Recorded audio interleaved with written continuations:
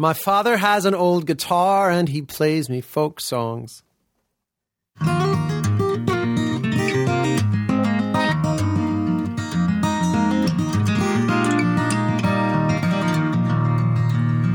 father has an old guitar and he plays me folk songs. There is nothing I want more than to play like him.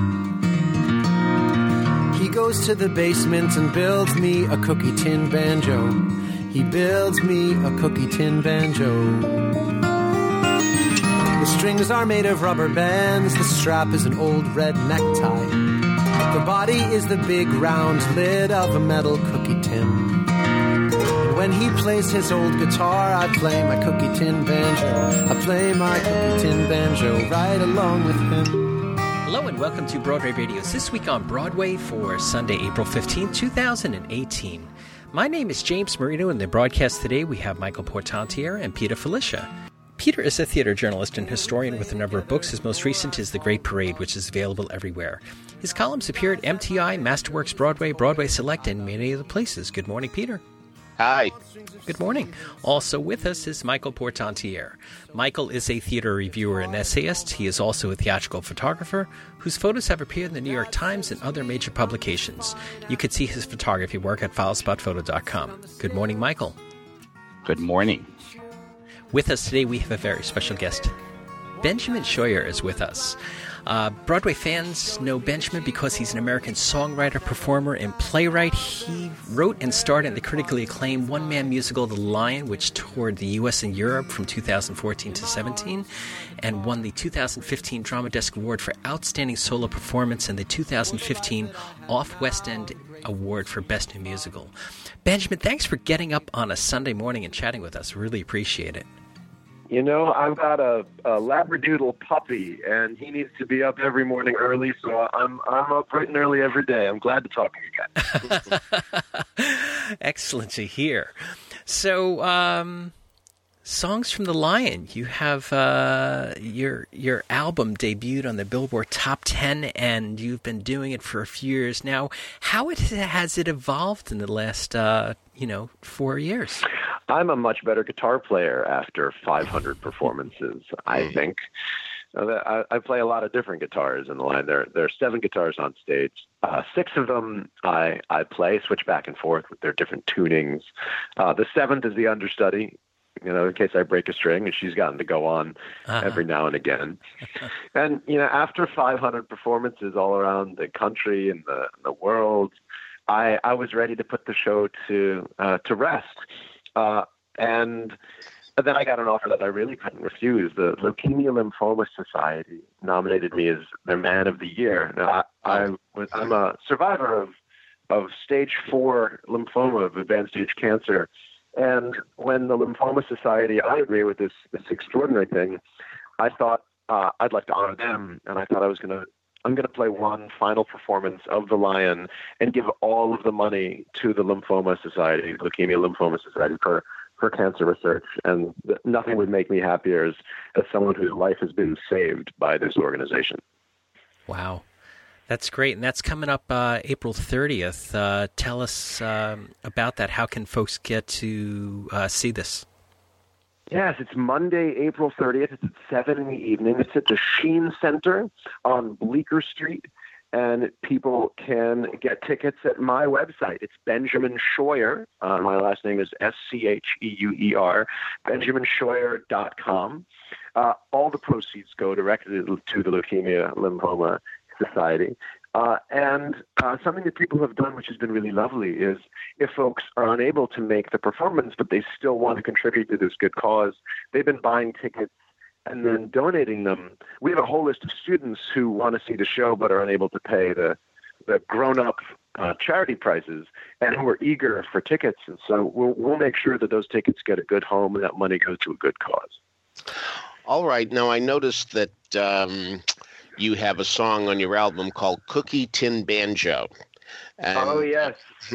So tell us about that. Did you actually make a banjo out of a cookie tin? My father built me a cookie tin banjo when I was just about 3 years old. My father he played the guitar. and I wanted so much to play just like him. And I would follow him around, miming the guitar, and whenever he played his guitar, I was fascinated. So he built me a little banjo out of a cookie tin lid, and I was inseparable from this toy until about a year later, when I was 4, when he got me a real instrument. And a cookie tin banjo is the opening number in the song "The Lion." There's also an animated music video for the song, made by the British animator and director Peter Bainton. And in fact, that video won best animated music video at the British Animation Awards a few years ago. What a wonderful thing. Do you still have this great cookie tin banjo?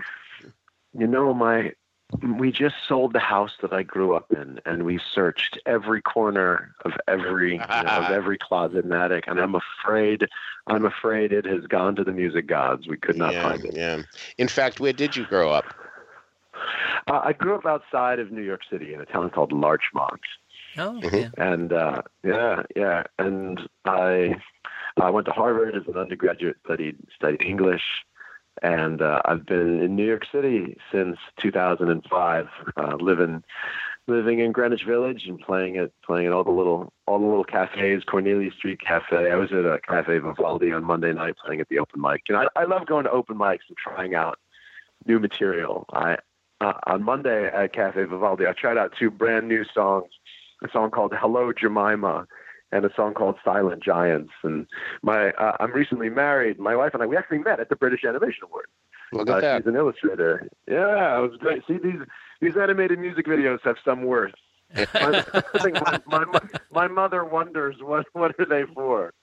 And I'm putting out those 2 tracks, Hello Jemima and Silent Giants, later this month. There's actually a special edition vinyl for people who are excited about holding music in their hands. And since Jemima herself is an illustrator, she did all of the artwork for the limited edition vinyl for Hello Jemima and Silent Giants. It was pretty cool. It was great to collaborate with her. Well, another exciting thing for you, Benjamin, is that you're featured in this exhibit at the New York Public Library at Lincoln Center. Bronwyn Sharp, a photographer, has an exhibition called Portraits of American Playwrights. And you are there, wonderful black and white portrait photos. You're there with such notables as John Logan, Susan Laurie Parks, Sarah Rule, Lynn Nottage, Austin Pendleton, Lisa Crone, Coleman Domingo, and several others. That must be exciting on several levels, including the fact that, to be called a playwright, which you certainly are, but I don't know if you necessarily would assign that name to yourself.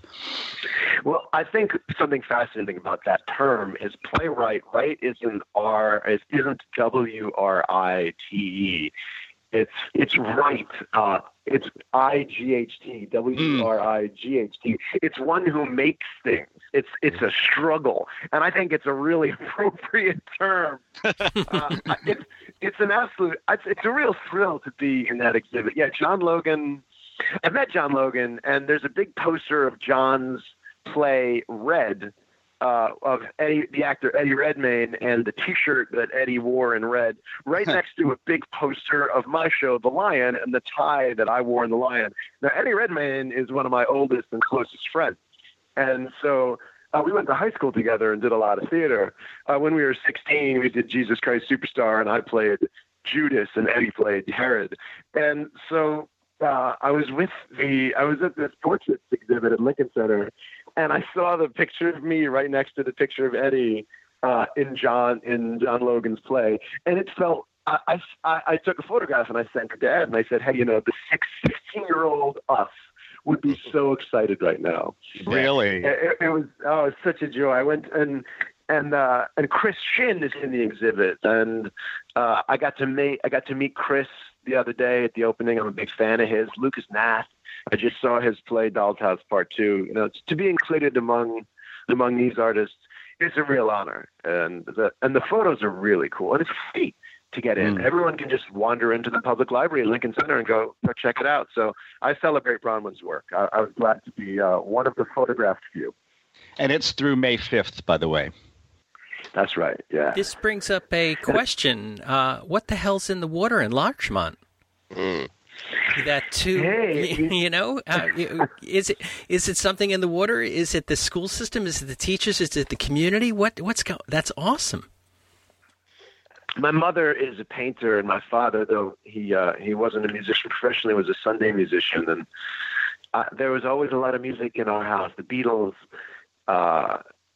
Miles Davis, John Coltrane. I remember my dad took our whole family to see the 1991 revival of Guys and Dolls on Broadway with Nathan Lane playing Nathan Detroit, Peter Gallagher playing Sky Masterson, and I loved how stories were told through music and costume and images and sound. And so for me, working in animation or working in theater or making records or giving rock and roll concerts, like these are all different ways of telling the same story. And if I can do it to entertain people and bring people a little bit of joy, that's wonderful. When I was going through my chemotherapy back in 2011, art allowed me to take something bad and turn it into something good. And that's always been a central tenet of my philosophy as an artist. And so to be able to bring that back around now, and on the 30th of April, give this performance of The Lion at the Sheen Center to give all the money back to the Leukemia Lymphoma Society through art, that fills me with great joy. It feels like all things are coming together. And whatever it was in the water at Largemont, I hope it's still there. Not to be unpleasant about your illness or anything like that, but can you tell us how you knew you were in trouble? Did you have pains? Was it a rash? Was something happening that made you say, I've got to go to the doctor? I was running through Grand Central Station, and I slipped and fell. And the next day, I stayed in bed, banged up and bruised. And the following day, I went to my doctor, and he sent me for some x-rays. And I sat down with him to discuss the results of these x-rays. And he said to me, have you been sweating through your sheets at night? And I said, yeah. I thought this was quite strange. I didn't know how he would know that from looking at x-rays. Yeah. And he said, have you lost weight lately? And I said, yeah, I'd lost 25 pounds in the last 6 months, which I thought was strange. But the trouble with New York City is people tend to tell you how great you look when you lose 25 pounds in 6 months. Yeah. Good point. And then he asked me a question that I could not fathom how he knew. He said, do you have pain in the left side of your lower back when you drink alcohol? Wow. And he was, of course, he was absolutely right. This is a little known symptom of Hodgkin's lymphoma. And he could tell that I had Hodgkin's lymphoma by looking at these x-rays and by the results of another test I had called a PET scan. And a PET scan is basically a CAT scan where you're injected with a radioactive isotope, and it can track how fast your cells are growing. Cancer is a problem with production. It's cells that grow far too quickly, that grow 10 times the rate of healthy cells and kind of eat everything around them. Wow. And so my doctor was able to determine that I had this illness, and luckily, cancer research has made such great strides lately. And Hodgkin's lymphoma is one of the types of cancers that the medical community has really worked out how to cure.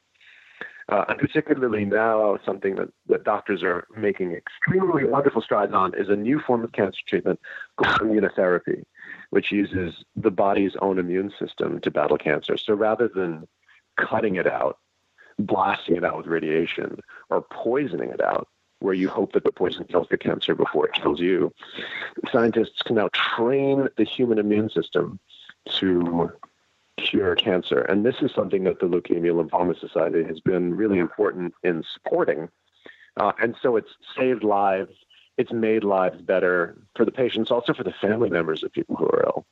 And that's one of the reasons that it's an important cause for me to celebrate. Yeah. Does the threat ever go away? I mean, are there times that you really worry about it? Does it happen every day, once in a while, that you think about it could come back? Oh, yeah. I mean, logically, I know that I am as statistically likely to get cancer as anybody who hasn't had cancer now, and that's really lovely. But like emotionally, oh yeah, man, it's still there all the time. Every time I get a bad cold, I wonder if it's come back. But I try to put that back into my song. Sure, I try to sure, take those sure. fears, which feel really sort of like frightening and personal. Sure. And maybe if I write about them, someone else who feels the same fear will say, hey, I feel that. Maybe they won't feel so totally alone. So these songs that you have written and the show that you have written, The Lion, is evergreen, that crosses all languages and cultures, and in fact you've been able to play it around the world. For listeners who haven't seen The Lion, give us a little synopsis of that. The Lion is structured as a piece of traditional music theater, but it's presented as a coffee shop gig. So it's one person on stage with guitars, singing croaky-style songs, telling stories. I play this character called Ben, my eponymous character. And it's really a show about how do we become ourselves. In the show, I talk a lot about my relationship with my dad, who died when I was a little boy. I talk a little bit about how I got to where I am as a musician, and I talk about in some pretty serious detail what it was like for me to be sick. And I try to do it. I try to tell the truth and make it rhyme. That was John Lennon's advice about songwriting. He said, "Tell the truth and make it rhyme." So I had a great songwriting teacher named Laurie White, who unfortunately we lost earlier this year to cancer. And Laurie's songwriting advice to me was, Ben, you want to write a good song? Write what you don't want other people to know about you. You want to write a great song? Write what you don't want to know about yourself. Mm. And I have endeavored to take Laurie White's advice every day that I sit down to write.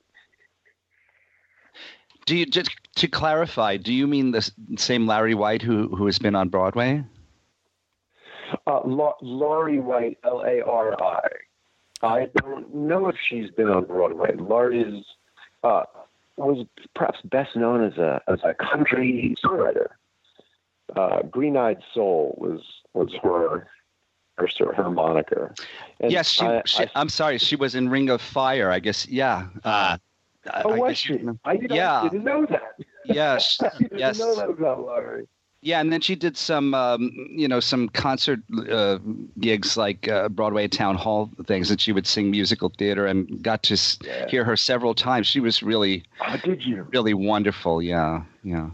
She's an extraordinary lady. It was a real tragedy to lose her. I studied with her and Andrew Lippa and Hank Cornelia at the Johnny Mercer songwriting workshop, and I learned a lot from those three fine writers. The Johnny Mercer Songwriting Workshop is a songwriting workshop for writers ages 18 to 30. And they take 15 writers a year, and they pay you money to go and write songs. It's hosted at the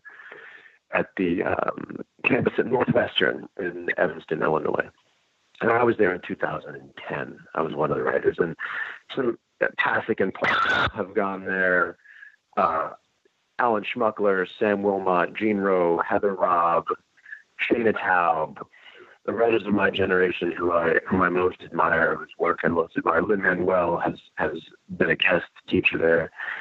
For all young songwriters listening, I really recommend apply to the Johnny Mercer Songwriters Workshop. It'll change your life.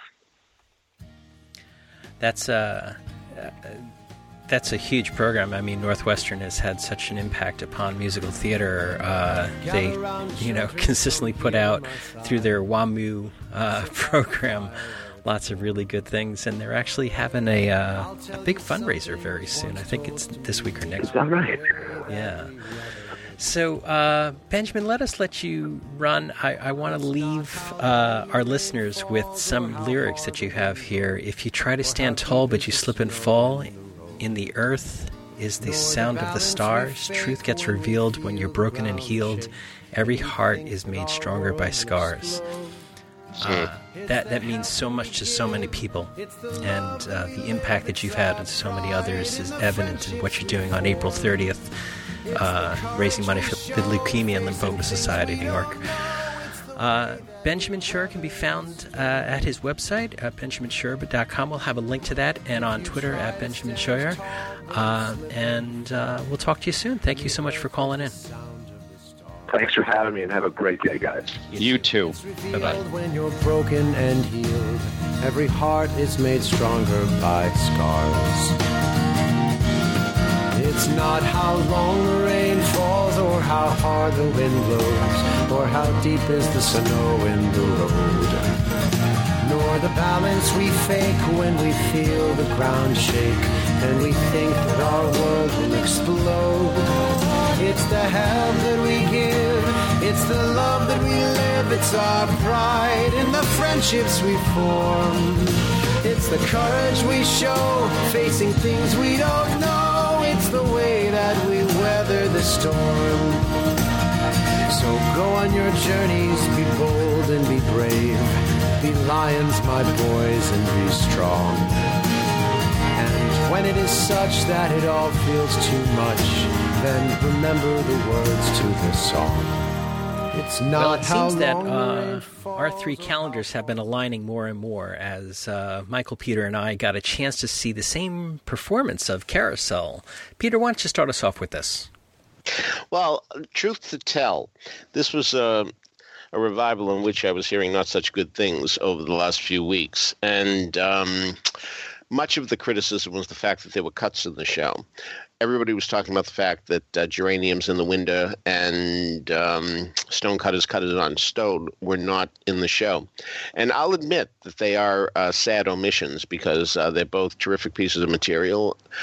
I will say that if you don't know Carousel, you won't miss them. But frankly, there were other cuts that I thought were more injurious. And one was the fact that Billy had a scene originally where he tells Julie he will go to the clam bake after all, and she is so excited because he has been so moody about the fact he doesn't want to be with people because when he's with people he feels inferior because they're working and he's not, and he just wants to be by himself. But now that he has agreed to be part of this robbery, which will take place on the island where the clam bake will take place, well, he's going to go to the clam bake, and she takes it as he's coming out of his shell, and won't this be wonderful? So we feel very bad from dramatic irony that we know what he's planning and she doesn't.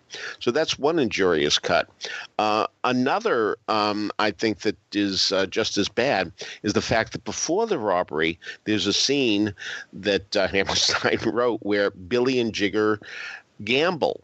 And by the time they finish gambling, and we get the impression that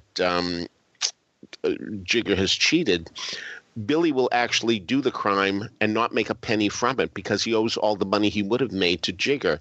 So that's rather pathetic, too, and I feel very bad that we don't have those scenes. Okay, aside from that, and I'll admit that's substantial, but aside from that, this is a terrific revival, really sensational. And I was really thrilled by everything that was on stage. Now, one of the things I heard, too, that was a problem was the fact that there really wasn't a carousel. There is a top to the carousel, but you don't see the standard poles and horses that you usually see. But there was a reason for this as well, and that was the fact that there is one horse, and Billy puts Julie on it. So it actually is a way of indicating that this is a very special thing for Billy, that for him nothing else exists but Julie at that point in time. So I think that's a very smart move that Jack O'Brien made. Much has also been made of the fact that Justin Peck, who did the choreography, made an enormously long number out of Blow High, Blow Low. Didn't strike me as that. Now, indeed, it could have been shortened during previews. I have no idea whether it was or wasn't. But what I thought was terrific in this number is the fact that Billy dances in it. But he really doesn't because he stinks at it. He's a terrible dancer. And it's a wonderful way of showing that if indeed Billy wanted to be part of this world, to go to sea, and he considers it. He considers leaving Julie and going to sea and being a free man again, not having to worry about anything, the carefree life, being with all the guys, all that kind of stuff, that if he wanted to, he couldn't. This man has one talent. He's a one-trick pony. He's a good carousel barker. That's what he can do. And if he can't do that, he doesn't want to do anything because he knows he wouldn't be good at it. And that comes out in the choreography. So I think that's a magnificent, magnificent thing. Well, I think the cast really is top-notch. Joshua Henry really has a wonderful booming voice and does extraordinarily well by what I considered to be the greatest moment in musical theater history, the soliloquy. I remember thinking that when I was in high school. I made a list of the best songs in musicals. At that point, I'd only heard about 100 of them, and soliloquy was number one. In a way, I'm sorry to say that in all those years, and believe me, there have been plenty of them, that I haven't found anything to top the soliloquy, but nevertheless, let the chips fall where they may. I do think this is the greatest thing that has ever happened to musical theater, and Joshua Henry does it extraordinarily well, I'm delighted to say. Jessie Mueller's wonderful, too, really bringing a lot of texture to Julie. When Carrie says to her, "You're a queer one, Julie Jordan," indeed, she looks up and says, "You're right. I know it. I know I'm an odd person." And there is a moment that I will never forget, I know as long as I live, and that is the fact in If I Loved You, the famous bench scene, as it's called. There's a moment where she's just looking at him, and suddenly she comes out with a look of love. Her face transforms from listening to love right at the end, that I can really understand why he completely abandons his life for her at that moment in time with the look she gives him. It's extraordinary. Lindsay Mendez, wonderful as Carrie.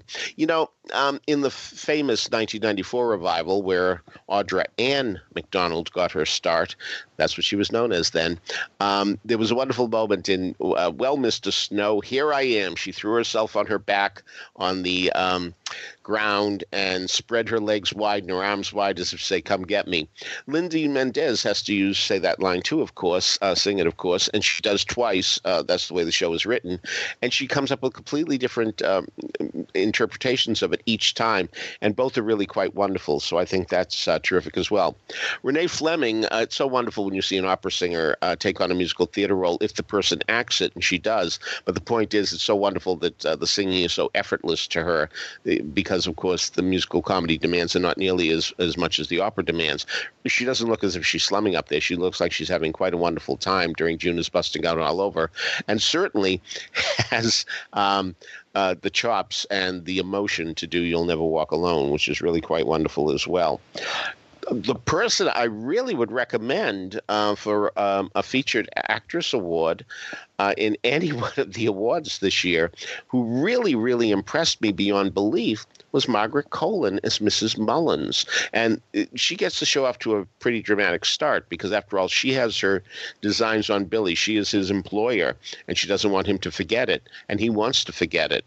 And he really feels like he's the type of person who won't take anything from anybody, and it costs him dearly. But she is a powerhouse, so I really thought that was a wonderful performance. I loved Alexander Gemignani, too, as Mr. Snow, who really had tremendous authority and a need for success that certainly was realized. John Douglas Thompson, one of our finest actors, a case can be made that he's wasted in the part of the Starkeeper because it's not much of a part. I guess they wanted to have him on stage more, so they had him looking over the proceedings much of the show. He would come on and see what was happening to Billy and feel bad for him whenever he was making a tremendous mistake. But I also have to talk about Garrett Haw. Now, that's a name that many people don't yet know, but he plays Enoch Snow Jr. When he tells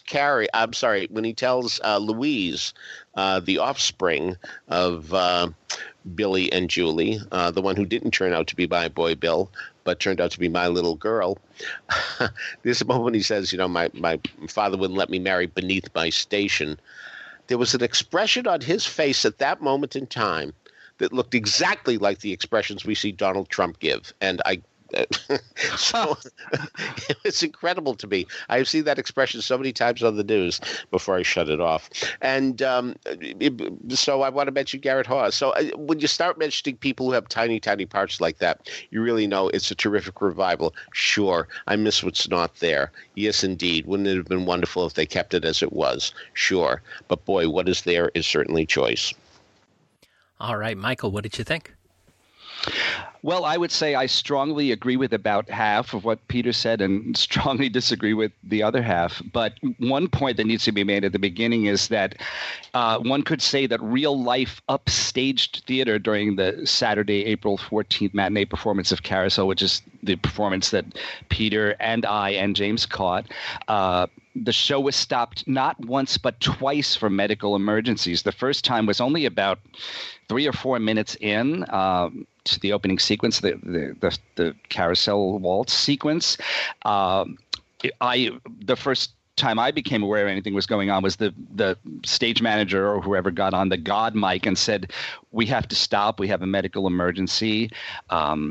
The house lights came up. There was an older fellow that I could see. He was not far from me, who had apparently collapsed to the floor. He was in an aisle seat and he collapsed to the floor. And then they got to him and ministered to him, and he was taken out on a wheelchair. I heard afterwards, who knows if it's true, that the person had heart surgery recently. So maybe there was some kind of reaction to that. And then the second time, it was really incredible. It was in the second act, right after Billy kills himself, and Julie is speaking to him over his dead body. And at that point, I heard noises in back of me like somebody choking. People started shouting for the house lights to be brought up. And in that case, it would, again, I could see the person. It looked like a young man, a very young man, maybe a teenager, maybe even younger. And he seemed to have some medical condition because of the type of glasses he was wearing. And also, I believe his mother had an oxygen mask at the seat with her before. So it may have been asthma or something. I really don't know. I'm just telling you what I saw. But that, needless to say, the audience was really on edge. And I turned to someone and I said, "Can you imagine what it's going to be like for Jesse Mueller to go into that speech over Billy's dead body after we come back again?" And, we that's what happened. And she's a thorough professional. So that Jesse Mueller is really amazing. And so she went right into it. But, it only heightened the scene and the song that comes immediately after it, which is "You'll Never Walk Alone." My theater companion was sobbing during "You'll Never Walk Alone," and I'm sure that those interruptions had something to do with it. I was thinking kind of what Peter said. If someone went into this never having seen Carousel before, I don't know if they would necessarily say, "Oh, I feel like something's missing." But I'm sorry, it is a revival, and shows do have histories, and I think a lot of the cuts are very disfiguring. Some that Peter didn't mention. There's the whole section of the beginning of I guess what's normally the third scene of Act One, where the ensemble women are berating the guys with "Give it to 'em good, Carrie, give it to 'em good," and Carrie upbraids the guys because they're being annoying to when they're trying to get ready for the clam bake. And that whole section after that was cut where the guys sing, "Now just a minute, ladies, you got no cause to fret." Huge cut that I really missed. And because "Give it to 'em good, Carrie, give it to 'em good" was cut, we also missed the reprise of that phrase in Act Two when after Stone Cutters cut it on stone, which was also cut, people turn to Julie to explain to Carrie what they're saying about how there's nothing so bad for a woman as a man who's bad or good. Or good, right? Yes, and they say, "Tell it to her good, Julie. Tell it to her good," and that is normally incredibly effective when you hear that because of the way it's been used in the first act, and now it's used in a completely different context in the second act, and it leads into "What's the Use of Wondering," which is a beautiful, gorgeous song, which on this occasion, in this performance. To me, it had very little emotional weight because it wasn't set up properly. I completely agree about the cutting of the scene after soliloquy. I think all of that little byplay between Billy and Julie is very, very necessary. I thought that the blow high, blow low dance was extended beyond all reason. I did notice that Billy was in it and they were trying to make that point, but it just seemed like it was too long for the, in relative to the rest of the show. And it seemed to me, to be completely honest, that the main reason it was lengthened was to serve as more of a showcase for Amar Ramasar, who is a New York City ballet star who plays Jigger. Another example of rewriting, making changes to the show in order to give more of a showcase to someone is that Renee Fleming was, first of all, she sang more than Nettie usually sings. She was given little lines of other songs and also optional high notes, trills, and descants. And I understand why they did it, but I just thought they were really unnecessary and counterproductive and distracting. Other weird changes and cuts. I thought the presence of the Star Keeper on stage, his silent presence in several sequences before he ever said anything towards the end of Act 2, I thought it was distracting more than anything. It sounds to me like an idea that looks good on paper but really didn't work. I'm sorry they didn't cut it. Apparently there were there were certain aspects of the Star Keeper, or I'm sorry, it's the Heavenly Friend, isn't it? It's Star Keeper. Heavenly Friend is the person who tells Billy get up after he commits suicide. Yeah, but it's John Douglas Thompson. Well, he's the Star Keeper. He's the Star Keeper. Oh, okay, and he was the one who appeared in those. Yeah. Okay. Yeah. All right. Okay. I'm sorry for my confusion. Yeah, I felt that overall it was distracting, although it does sound like that it might have been a great idea. I noticed just very specifically that a couple of lyric rewrites to reflect the fact that Joshua Henry, as Billy, is a person of color.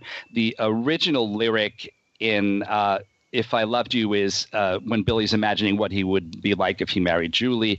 He says, I can just see myself kind of scrawny and pale picking at my food. But in this case, pale was changed to frail. I wonder what person decided to change the Oscar Hammerstein word. It didn't really bother me, but I of course I noticed it. And then in Soliloquy, Billy originally sings My Little Girl pink and white as peaches and cream is she, but here it was sweet and light as peaches and cream.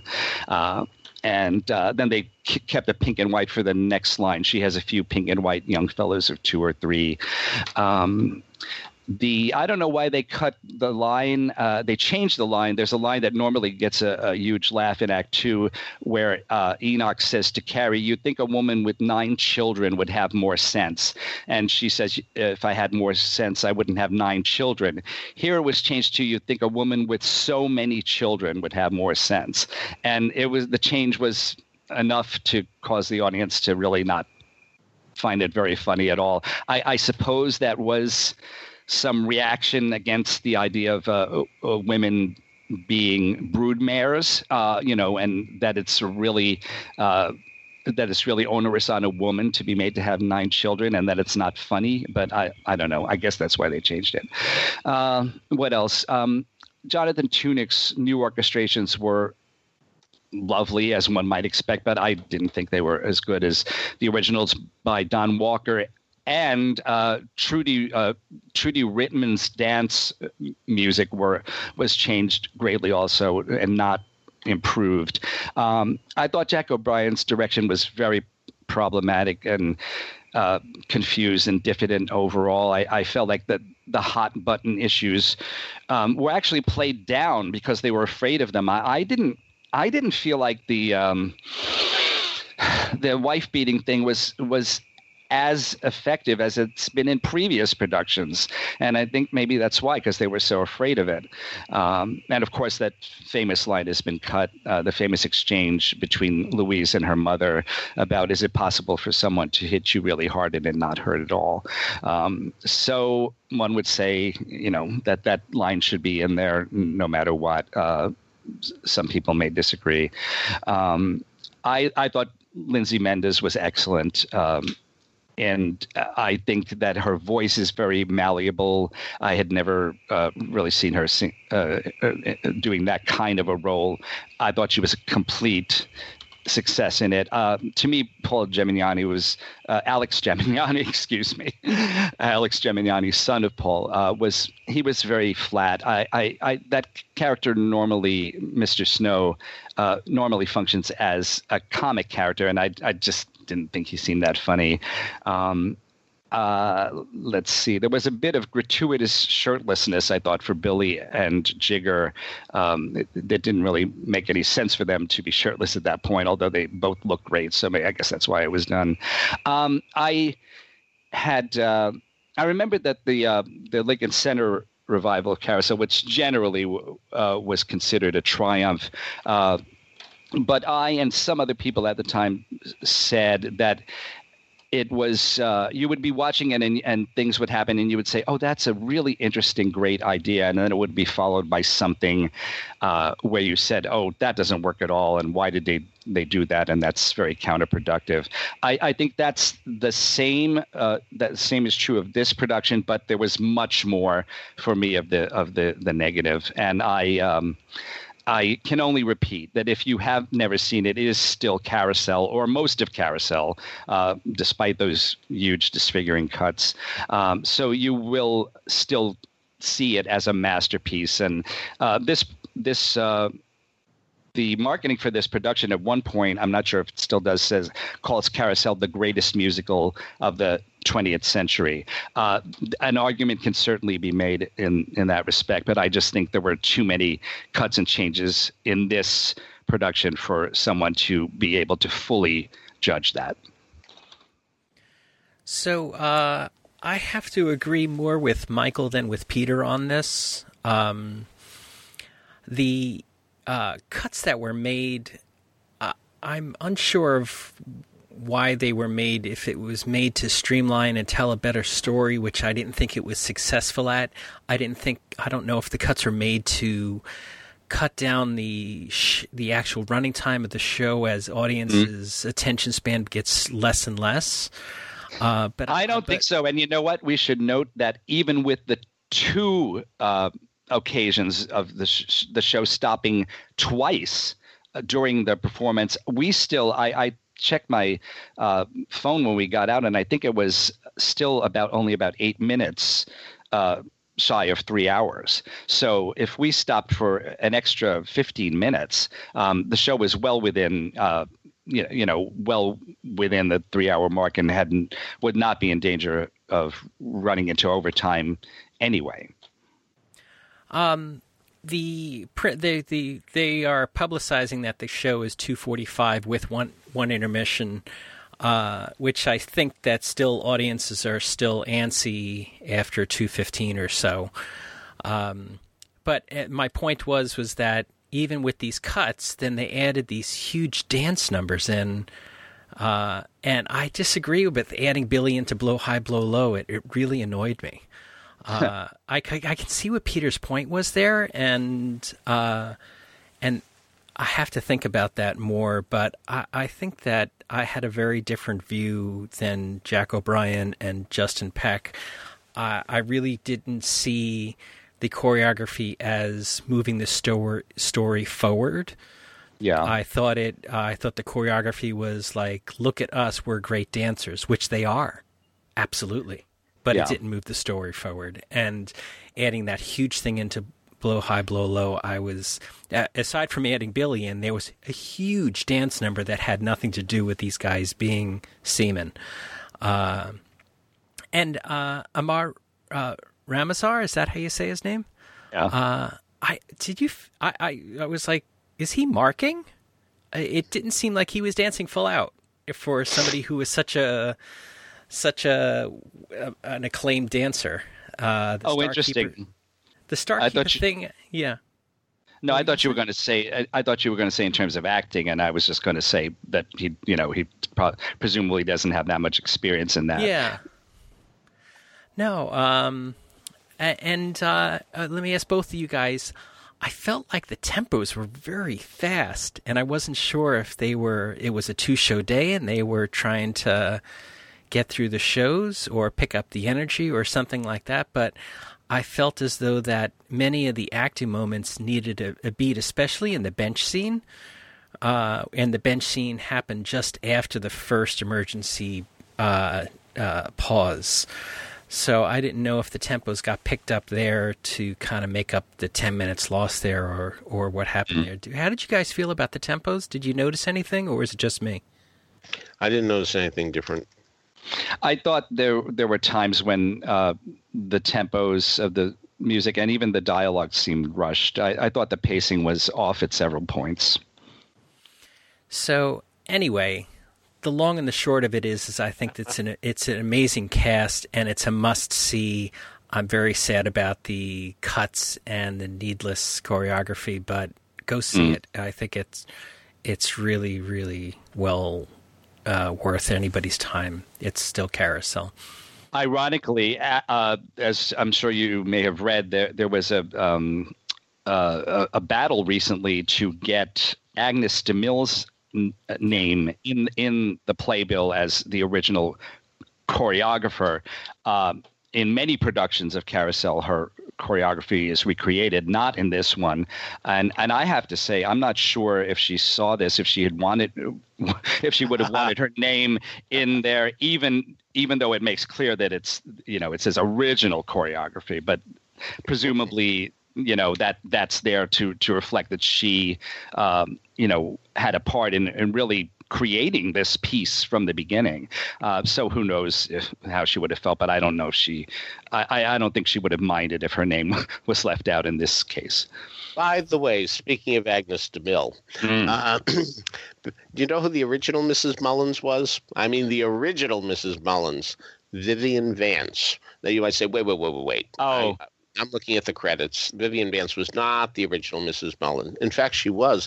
What had happened was Ruben Mamoulian, directing Carousel, cast her. And then he said to Agnes DeMille, Agnes, I've cast Vivian Vance as Mrs. Mullins. She says, you are not having her in the show. She was in a show I did before. I forget the name of it. Anyway, she was in a show I did before, and she was terrible in terms of sleeping around with everybody to make her part bigger. So you are not having her in the show, and that's all there is to it. And Ruben said, okay. So Vivian Vance, whose future was certainly ahead of her, may have been discouraged at that moment in time, but it did turn out to be all right for her. But it would have been interesting to see if she had played the part, if she would have gotten good reviews, if people would have noticed her, et cetera, et cetera. But anyway. I wonder if anyone shared that bit of history with Margaret Cullen, or if she looked it up. I think it was hold on to your hats. Hold on to your hats. I think. Yeah, was that it? Hooray for what with Kay Thompson? It might have been that. Hold on to your hats. Was that? Is that mentioned in what you're looking at? I am looking at an article by a young Peter Felicia. Oh, I see. In 1998. Okay, well, then the 20th anniversary of that, yes, indeed. The kids will have off from school tomorrow. Anyway, so it was what? Hooray for what? Is that what you said? It says, next she became an understudy for Kay Thompson in Hooray for What, and she appeared in the chorus. Here she locked horns with Agnes DeMille, who felt that Vance and other Coreans were romancing their producers and backers, that it didn't feel that they had to give it all or they had to be protected. Sparks flew, but it was DeMille who was canned during the rehearsals. Right, in that other show, right. Yeah. Certainly not Carousel, right. Mm-hmm. Right, that's what it was, yeah. Yeah. Mm-hmm. So... All right, let's move forward into our next set of reviews. The three of us got a chance to see Mean Girls. So, Michael, why don't you start us off with the Mean Girls? Oh, sure. I can start. I don't have that much to say. I had not seen the film until somebody gave me a copy of it a few months ago, and I enjoyed it very much. This is the latest screen to Broadway musical transfer, book by Tina Fey, music by Jeff Richmond, who is her husband, and lyrics by Nell Benjamin. And this is at the August Wilson Theater. Directed and choreographed by Casey Nicholaw. And I think that this show, I enjoyed it far more than I thought I would. I think it would have been much better if it was just less relentless in terms of two things. The volume, well, more than two things. The volume was way too high, but I feel that about almost every show. So let me just mention that in passing. The amount of music and lyrics is astounding. It's times you feel like the show is almost sung through.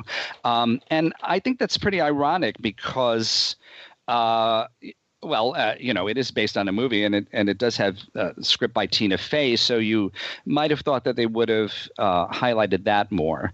And I just felt like there were no levels, almost no levels in this show. Not until way into Act 2 does someone sing anything remotely like a ballad. But throughout the rest of it, it's all so frenetic and high energy and high volume, and the choreography is very extensive and very big and almost never stops. And some of these people like Tina Fey, they do not have experience with Broadway musicals, but Casey Nicholaw certainly does. I wonder if he agrees at all with what I'm saying. I wonder if he attempted to get the writers to add levels, because I think that's a really big problem here, and I so wish that they had done that, because overall I think they did a wonderful job. I think that it was probably not that easy to musicalize this story, but Jeff Richmond, working with Nell Benjamin, who also has Broadway cred, I thought that they wrote an excellent score. It's very catchy, very clever. The lyrics that I could hear, because as opposed to those I couldn't hear because the volume was so high and so distorted, I think they were excellent, and I think this could be a good songwriting team to continue on in the future. So I thought that the cast was really superb, and they all, even if they may not actually be high school age, they certainly have that youthful energy and brio, and so they all deserve great praise. We have Barrett Wilbert Weed, who was well known from another young people's musical, Heathers, but she plays Janice. Erica Henningsen is Katie. Carrie Butler is Mrs. Heron, and other adult roles. Taylor Louderman is Regina George. Ashley Park is Gretchen Wieners. Kate Rockwell, Karen Smith. Cheech Manahar. Cheech Manahar is Kevin Jupur, and Kyle Selig is Aaron Samuels. I thought they were all really great, and I just think I won't even say it's a near miss, because it's so enjoyable. But to me, this is one of those cases where it's very obvious, very, very obvious how the show could have been made much better. All right, Peter, what did you think? Well, I think if you're the type of person who says, I never want to go back to high school, that you're not going to have much fun with this show, because that's what it is. It'll take you all back to the time when there were those cliques, the bullying, the ostracizing, the jealousy, the need to wear the right clothes, the Wheel of Fortune nature of teen friendships. And believe me, Tina Fey is just getting started when she started. Well, I mean, she's not, because, of course, she did that 2004 movie. But I do believe this is going to be an enormous hit, not just on Broadway, but can you imagine how many high schools are going to do this show in the future? Oh, gosh. Yeah, I mean, really, I did a count on this. There are 17 songs and one reprise. 31 girls are asked to take part in those 17 songs. 9 boys are. And one of the 9 boys, Damien, the pudgy gay lad, gets 5 of them. So it doesn't rely very much on boys, even though you would think in a High School Musical the romance would be at the fore. Of course, that is part of the plot. But so I do think that it was sad that Tina Fey thought that this was a certain line was very funny. And she gave it to Katie. Katie is the girl who is living in Kenya. And when her parents tell her, listen, we're moving back to the United States, and you're going to be going to school there. And this is a very good setup because all of us know what it's like to be the new kid in town and going in where everybody is laughing and having a good time in the corridors, and we don't know anybody. That we've all had that experience, so we can all relate to that. But I thought it was terrible that when her parents said to her that we're moving to America, she said, maybe I can meet an obese person. I don't think hunger in Africa should be a subject for comedy. So I thought that was an unfortunate line. So I didn't like that at all. I think the lyrics are sensational. Del Benjamin is, I think, really a terrific talent, and I am very glad that she's writing for Broadway. Now, there's a scene in the movie where Katie remembers her first so-called boyfriend, and that is a situation where, when girls 5, 6 years old have a boyfriend, quotation marks around boyfriend, of course, it's just, the boys aren't interested. And one of the situations here is that we hear that the boy ran away. And what's mentioned is, and you know how fast those kids in Kenya can run, because, Kenyans always seem to win the marathons we hear about. So I thought that was a wonderful perception. I agree the music is certainly substantial because many composers from the rock world who come to Broadway simply write melodies that appeal to them without thinking of what the character would actually sound like. And I thought Jeff Richman wisely realizes that, musically speaking, one size does not fit all. So there's texture to that. I admired very much Kerry Butler, who doesn't just double but triple. And I wouldn't be surprised if a lot of the audience didn't realize that she was doing 3 roles. They might have seen that she was the mother to Katie and Regina. Regina George is the villainess of the piece. She's the one who runs the plastics. I don't think they call themselves that. I think it's Damien who calls them that. And but anyway, she has her clique, and getting in is not easy to do, though she does allow Katie to come into it. Well, so Kerry Butler plays both the mother of Katie and Regina, but she also plays the math teacher, and she's so terrific there that I have a feeling some people won't notice her. When she's playing Regina's mother, which is a situation where his woman says, I'm still young and hip, damn it. So Faye gave her a series of funny lines that in a mini speech. And I'm telling you, if she'd given her a few more, Kerry Butler would have received exit applause. At the performance I attended, in fact, a few people tried to give her that and didn't catch because it wasn't long enough. But I wish that she'd given her a little bit more. So I liked her quite a bit. I have to say I didn't like our leading lady very much, and because I thought I complained a couple of weeks ago about Patty Murin in Frozen and saying how she incessantly smiled. Well, I won't say that she's been dethroned as the smiler on Broadway, but Erica Henningsen gets the silver medal for smiling because, in fact, there's a scene where she shows up at a costume party. And has anybody noticed that Nell Benjamin has now written 2 musicals where costume parties have been an issue? Because in Legally Blonde, there's one as well. But anyway, I was thrilled in the costume party scene because she shows up as a zombie with ugly false teeth, but at least I didn't see her smiling anymore. So I like that quite a bit, that I didn't have to endure that anymore. My big problem with the show is the problem that the movie had as well. Katie decides to sabotage Regina by giving her protein bars, saying these will help you lose weight, where in fact they will help you gain weight. She didn't tell her that, of course.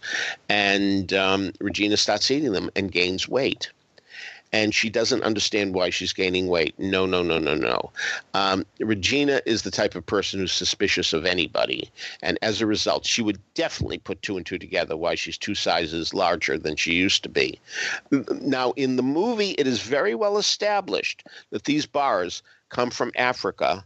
And indeed, they have writing on them, a different language, so that Regina cannot understand what's on the label. And therefore, there's no thing about calories or anything like that. So she takes it at face value. Again, I find that very hard to believe. But at least it's established that there's foreign writing on the label. And as a result, she doesn't know what she's eating. But that isn't even made clear in the musical. And I think it's an omission that really should. We're talking about cuts in Carousel. I think that cut there was an injurious one. But still, she's too smart for this. It wouldn't happen. It's also better in the movie when she finds out from a football player who sees the bars and said, oh, yeah, the coach tells us to eat those to gain weight. That doesn't happen in the musical. It's a much more clunky way that she finds out. But still, I think she should infer on her own. She's too smart a girl, because then she goes into a big thing to help destroy Katie. So, I mean, this lady knows about revenge, and so she's too smart to just be taken in by this when she's gaining weight.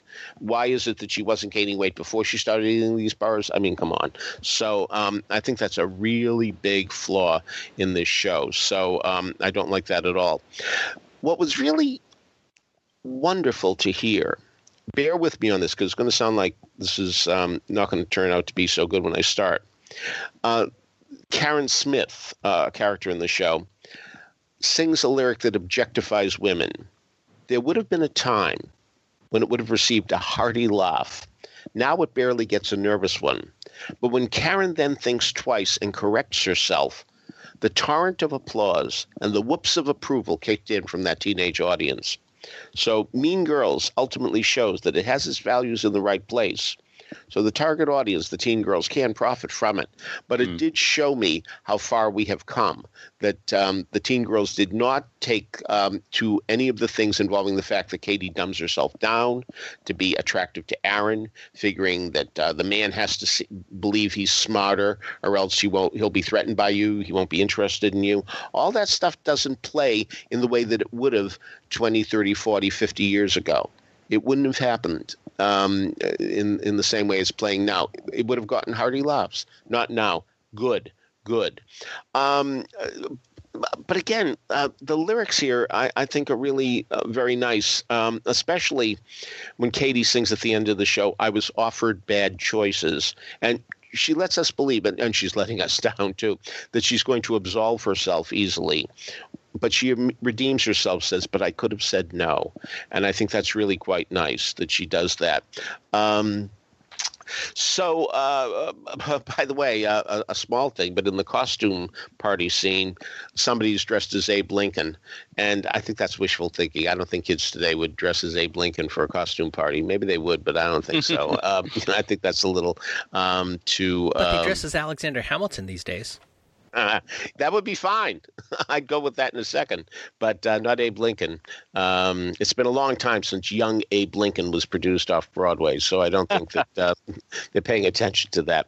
The best lyric, I think, of all was when Katie's mother talks about what it's like to be a mother, that when you have a child, you'll be worshipped for years. And then she'll turn 3. I think it lasts a little longer than that, to be fair. But nevertheless, it is true that there is a time when your kids think you're the sun and the moon, and then they think you know nothing. So I think that's the costumes are wonderfully hilarious. And I really also have to applaud Kerry Butler for being able to walk on the highest of high heels. And the shoes in the show are amazing to watch. So don't get those first row orchestra seats unless, they do them at a lottery discount. I don't know, they might. The set is simply a half circle of cinder blocky type stuff representing a high school. But the projections are phenomenal, really good. I really like when we go to the mall and you see the names of the stores. And one of the restaurants was called Borderline Seafood. Would you want to go there? I mean, I think that's a problem. So anyway, certainly this is not the musical theater I grew up with, but certainly it's the musical theater of today. And it's going to bring a lot of pleasure to a lot of people for a long, long time. I still hope The Band's Visit wins Best Musical in the Tony race, but if this were to happen, that Mean Girls were to pull what might be considered an upset, I don't know. I think Mean Girls is going to ultimately do much, much, much better business than The Band's Visit. And money often talks with the Tonys. So, and that famous thing about what's a good show to tour, Mean Girls is certainly going to be bigger on tour than The Band's Visit ever would be. So, so we may see Mean Girls winning the Tony. And again, who knows? Whoever knows. But in many ways, a very worthwhile experience. Did you know that the Borderline Seafood thing was a take on Legal Seafood, a restaurant chain? That's what I assumed when all of the things that showed up there were twists on other popular mall type of restaurants. I'm very embarrassed about this because I come from the Boston area where Legal Seafood started. So, really? But I didn't catch that. Yeah, I didn't catch that at all. I was amused by the store that was the clothing store that was labeled 135. Now, I wouldn't have gotten the joke had I not seen the movie in advance, where they talk about the fact that the girls, Regina goes into the store to buy a dress, and unfortunately, she's neither. She's 1, 3, or 5 in dress size. She's gotten bigger, and she's horrified when the clerk says to her, "I think you should go to Sears." Well, I'm. Yeah, so that line's not in the show, and you can't have everything, of course. But no, I didn't catch the Legal Seafood, and I'm terribly embarrassed by it. So I had a very good time at this show. I thought it was very funny. I thought it was a great cast. I couldn't see them casting it any more. I couldn't see anybody, being better for these roles. I'm sure that other will come in and replace and be just as good, but I had a very good time. The interesting part was I either don't recall the movie or I don't think maybe there's a chance I've never seen the movie. But my wife is a big fan of the movie, and she was not as excited about this show as I was. She did, and so I don't know if that will blow back. The audience when I was there seemed to be, in the same genre as the SpongeBob audience, having been in on every joke and knew every line in the movie and were very enthusiastic and sometimes over-enthusiastic. But I think everything that both of you have said is true there, and I hadn't even considered the way in which this is going to play in subsidiary markets such as high school and other regional performances being done many years down the road, or even the national tour. Surely, exactly as you said, this is going to sell better than a Band's Visit tour. But those are very, very, very good points, Peter. I hadn't thought specifically about it being done in high school, but high schools. But you're so right. And by the way, Kyle Selig, who plays Aaron Samuels, I guess the main love interest in this, was a winner in 2010 of the Jimmy Award. Really? The National High School Theater Award. Point. So, wonderful. Yeah.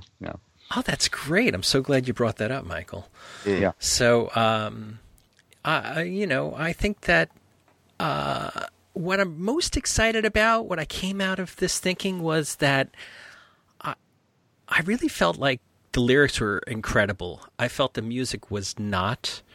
I thought that it wasn't bad, but it wasn't like I couldn't really hum its tune right now from from Mean Girls, but I'm really excited for the next project because they have now done something that I think is very, very good. And the next thing, let's hope it's even better. I'm excited, to have Tina Fey and the whole creative team there involved in what's coming next.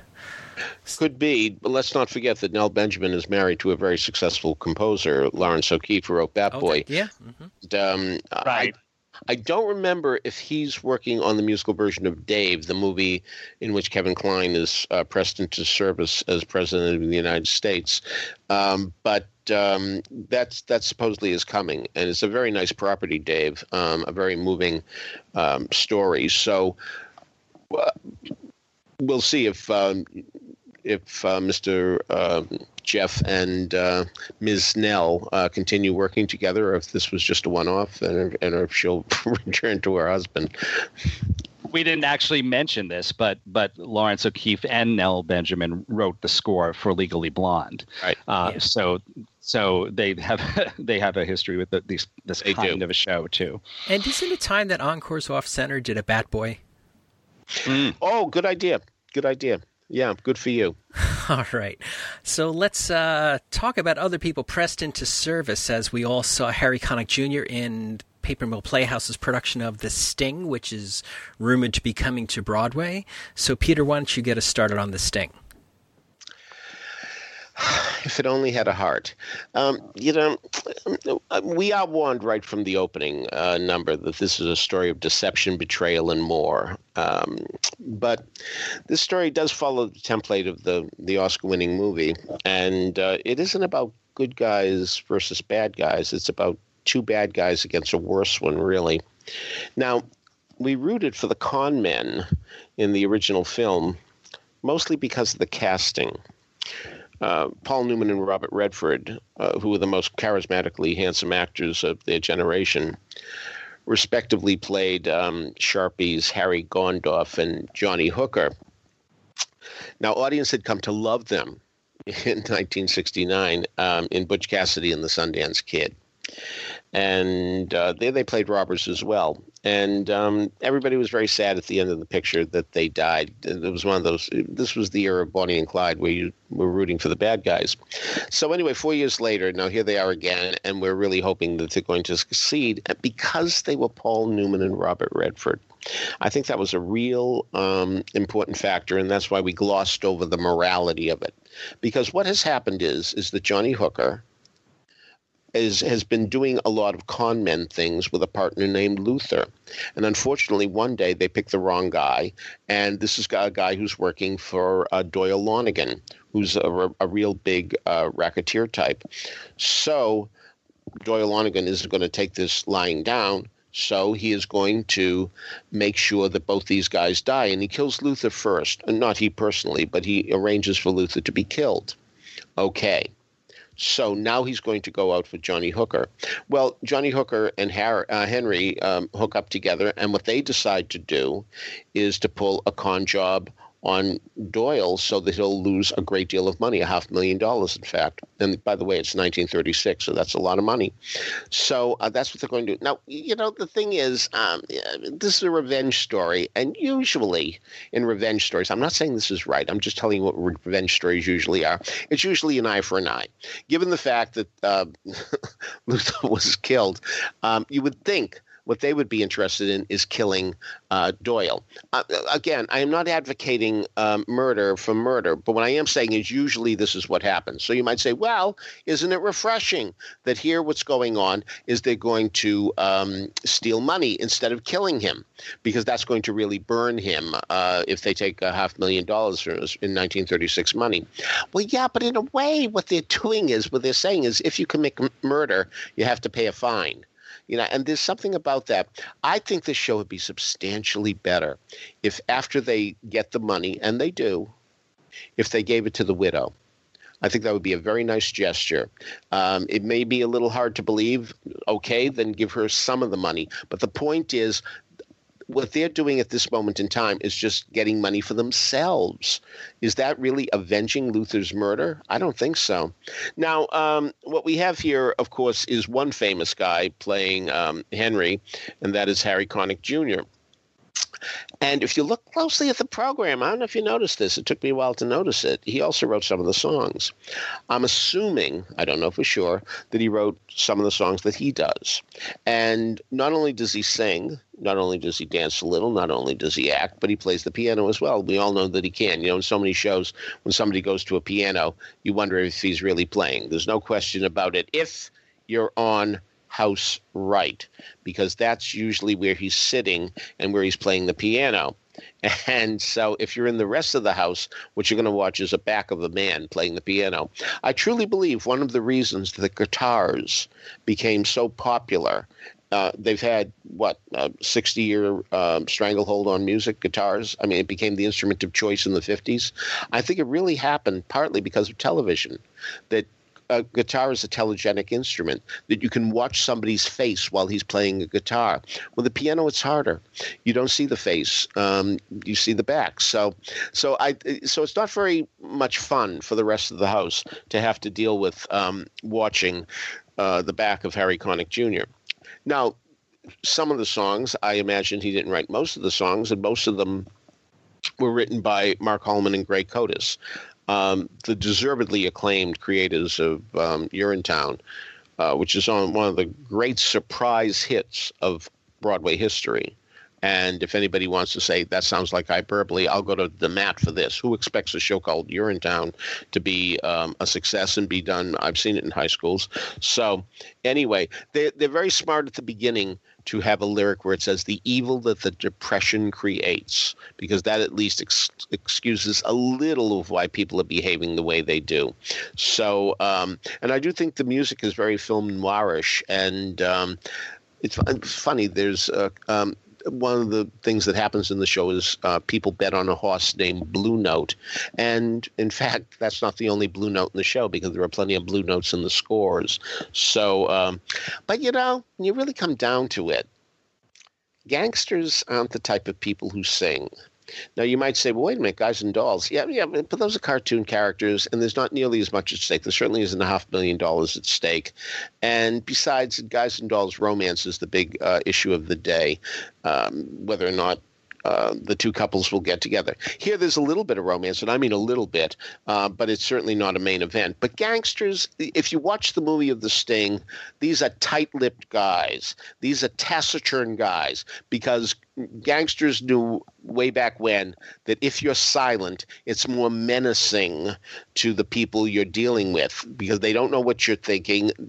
Because you don't know, you're in more fear, thinking that in any second they might straighten you right out. So it's a big problem to have these people suddenly burst into song, especially in a card game song where Doyle Lonigan is suddenly very joyously singing this jolly song, which, by the way, leads into a very vulgar song that Harry Connick takes over.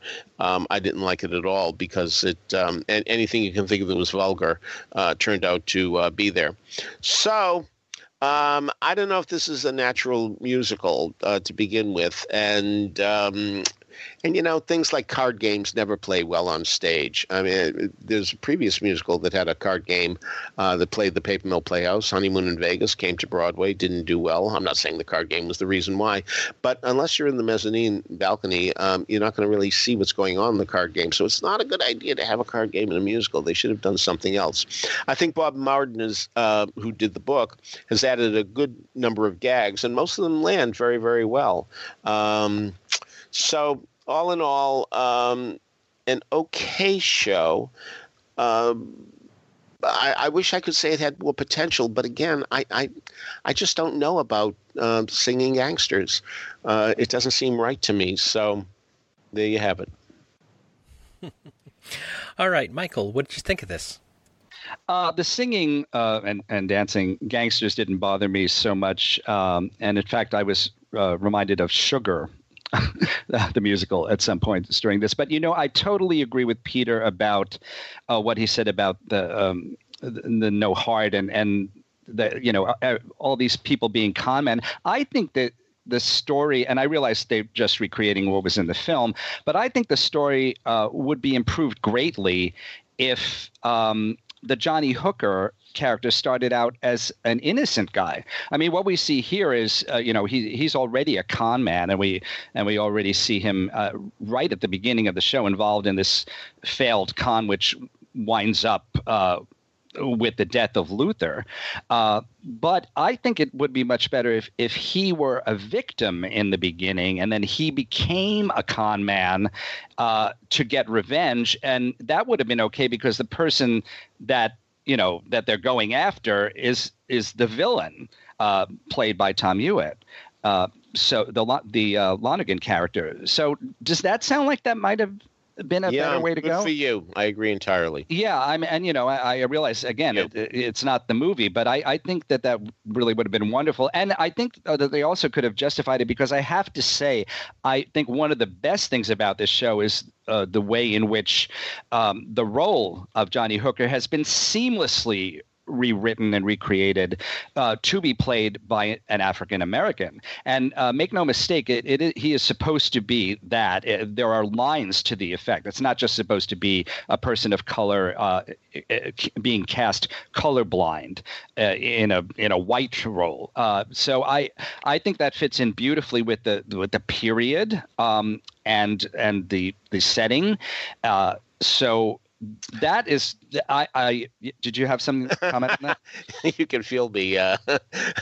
Well, the sad thing about that, and I'm going to put sad in uppercase letters, is that I don't think that he would have been treated the same way he's treated on stage as we see him, because people in those days, especially gangsters, I think wouldn't be tolerant of a black man and would treat him to make him feel inferior. And there's none of that. They treat him as an equal, and that seems wrong to me for the period. I'm sorry to say.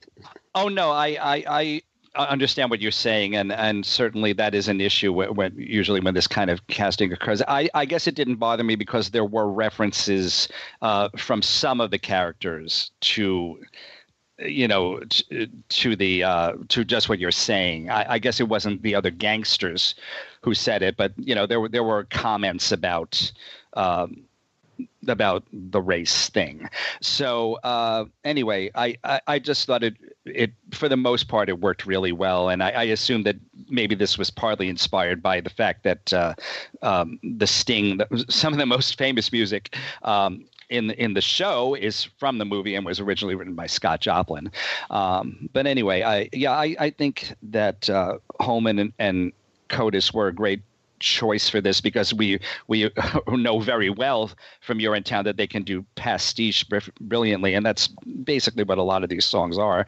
And I do not mean pastiche in a negative sense at all. I think that this show sounds exactly the way it should. It would be interesting to know which songs Harry Connick Jr. wrote. I think maybe it's not necessarily the ones that we would assume. I have an acquaintance in the show, and I assumed that the opening of Act 2, This Ain't No Song and Dance, was written by Harry, but I'm not sure, unless I misunderstood my friend. It was not. You would think that some of the ones that are there to showcase him were written by him, but maybe some of the others were. And in Act 2, I felt much more so than in Act 1 that it was being tailored. There was stuff that was tailored to showcase him as a piano player and a singer, but not in Act 1 so much. And I think that Jay Harrison Guy as Johnny Hooker and Harry Connick as Henry, I do think they had great chemistry, and it was nice to see some other friends in the cast, including Tom Hewitt, Kate Shindle, Richard Klein, Christopher Gurr, and Drew McVetti, and Janet DeCall in an interesting role as the waitress Loretta. I think they got a very good cast here. It seems clear that they have aspirations beyond Paper Mill.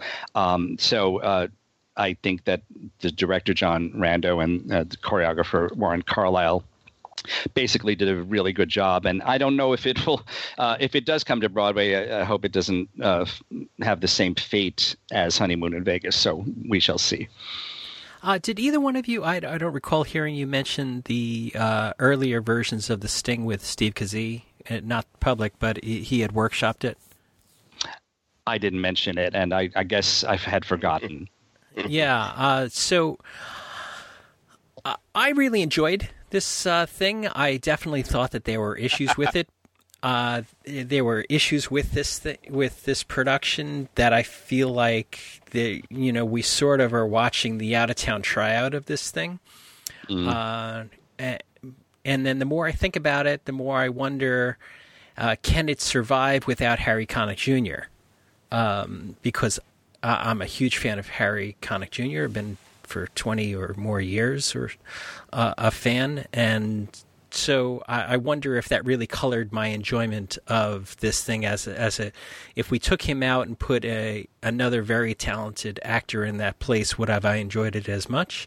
I can't really answer that, but I think that if it came to Broadway with Harry Connick Jr., that it would do very well with Harry in the role, and then would it be able to play after Harry left?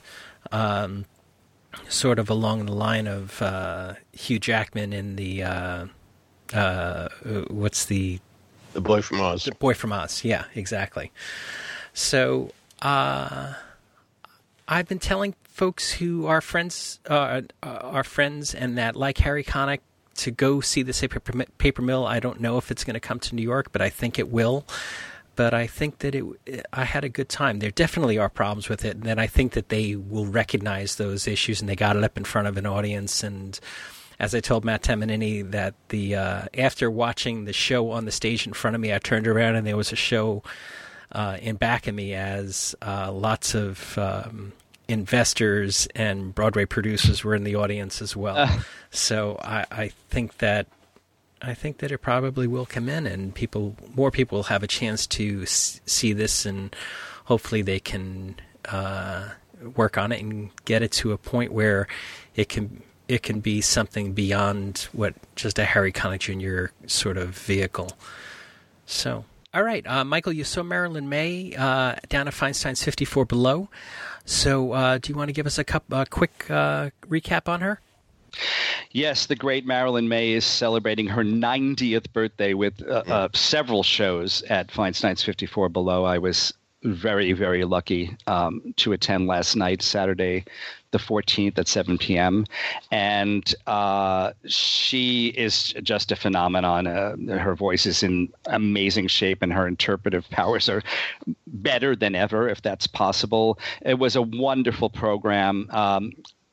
Beginning with The Song Is You, Jerome Kern and Oscar Hammerstein from Music in the Air, followed by a huge, fabulous Cole Porter medley. Let's see, about 8 songs by Cole Porter.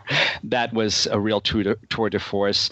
Other highlights of the program included a song by someone else who just turned 90, Charles Strauss. Marilyn sang "Put on a Happy Face." So, and she didn't actually mention the Strauss's birthday, so I'm not 100% sure if she's aware of it. But I just thought that was a really nice inclusion there. A beautiful highlight was a gorgeous rendition of the Rodgers and Hart song "My Romance" from Jumbo, which Marilyn sang with a solo bass accompaniment. Tom Hubbard on bass was bowing the bass and basically playing it as if it were a cello, and that sounded absolutely beautiful. By the way, Ted Firth, conductor pianist, and I think did many of the arrangements, and Daniel Glass on the drums. And the rest of the program was equally thrilling. One thing I have to mention is that Marilyn does one of her most requested songs is a song by Murray Grand and Elise Boyd called "Guess Who I Saw Today," and it's about a woman who goes into town to shop and sees her husband with another woman, and then this is how she confronts the husband when they're at home that night. So it's always a hit, and it's a great song, and she does it like a one-act play. But what she did here is, and she's done this before, she follows it up by saying, now, this is the song that is sung by the woman in the bar. And then she sings 50% from Ballroom by Billy Goldenberg and Marilyn and Alan Bergman. And that is, of course, about a woman who is having an affair with a married man. So that juxtaposition of those two songs is incredibly effective, and it's a hallmark of the type of thought that goes into her act. She really is a phenomenon. Her entire engagement was sold out almost immediately. They added another one, last one on April 29th. So if you have a shot at getting tickets, I would say check that date and see if you can get in, because it's just incredible. All right. So we're running very long, so let's jump directly into trivia. Michael, do you have an answer for last week's trivia? Yes, the question was, what piece of classical music has been heard in 2 Broadway shows this season? And the answer is Lascia ch'io pianga, which is a concert aria by Handel, and it was sung in both Farinelli and the King and Rocktopia. And I didn't get any answers to this, so nobody got it. Well, I think it's probably because our listeners don't go to Rocktopia. Peter, quickly, what's your question for next week? A smash hit play of the 19th century had a character whose first and last name we were told. He was repurposed into a smash hit musical of the 50s that separated those two names by a preposition. What was the 19th century play, the character's name, the 1950s musical, and the character's expanded name? All right. If you have an answer to that, email us at trivia@broadwayradio.com. We'll let you know if you're on the right path. So on behalf of Peter Felicia and Michael Portantiere, this is James Marino saying thanks so much for listening to Broadway Radio's This Week on Broadway. Bye-bye. Bye. And I always show my teeth when I am smiling. I only say I love you when I'm sure. Inside my gentle paws, I've got some devastating claws, and I'm learning what it means to really roar.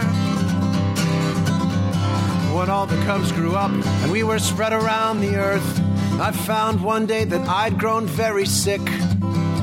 My bones were filled with holes, my belly hung in rolls, and I was bald where once my mane was thick. I slept and was ashamed, I was quiet, I was tamed. Then they came and stayed and helped me heal inside. Though I had to learn once more to be a lion without a roar. It's not the roar that makes the lion, it's the pride. And I always show my teeth when I am smiling. I only say I love you when I'm sure. Inside my gentle paws, I've got some devastating claws, and I'm learning what it means to really roar. And I always show my teeth when I am smiling. I only say I love you when I'm sure. Inside my gentle paws, I've got some devastating claws, and I'm learning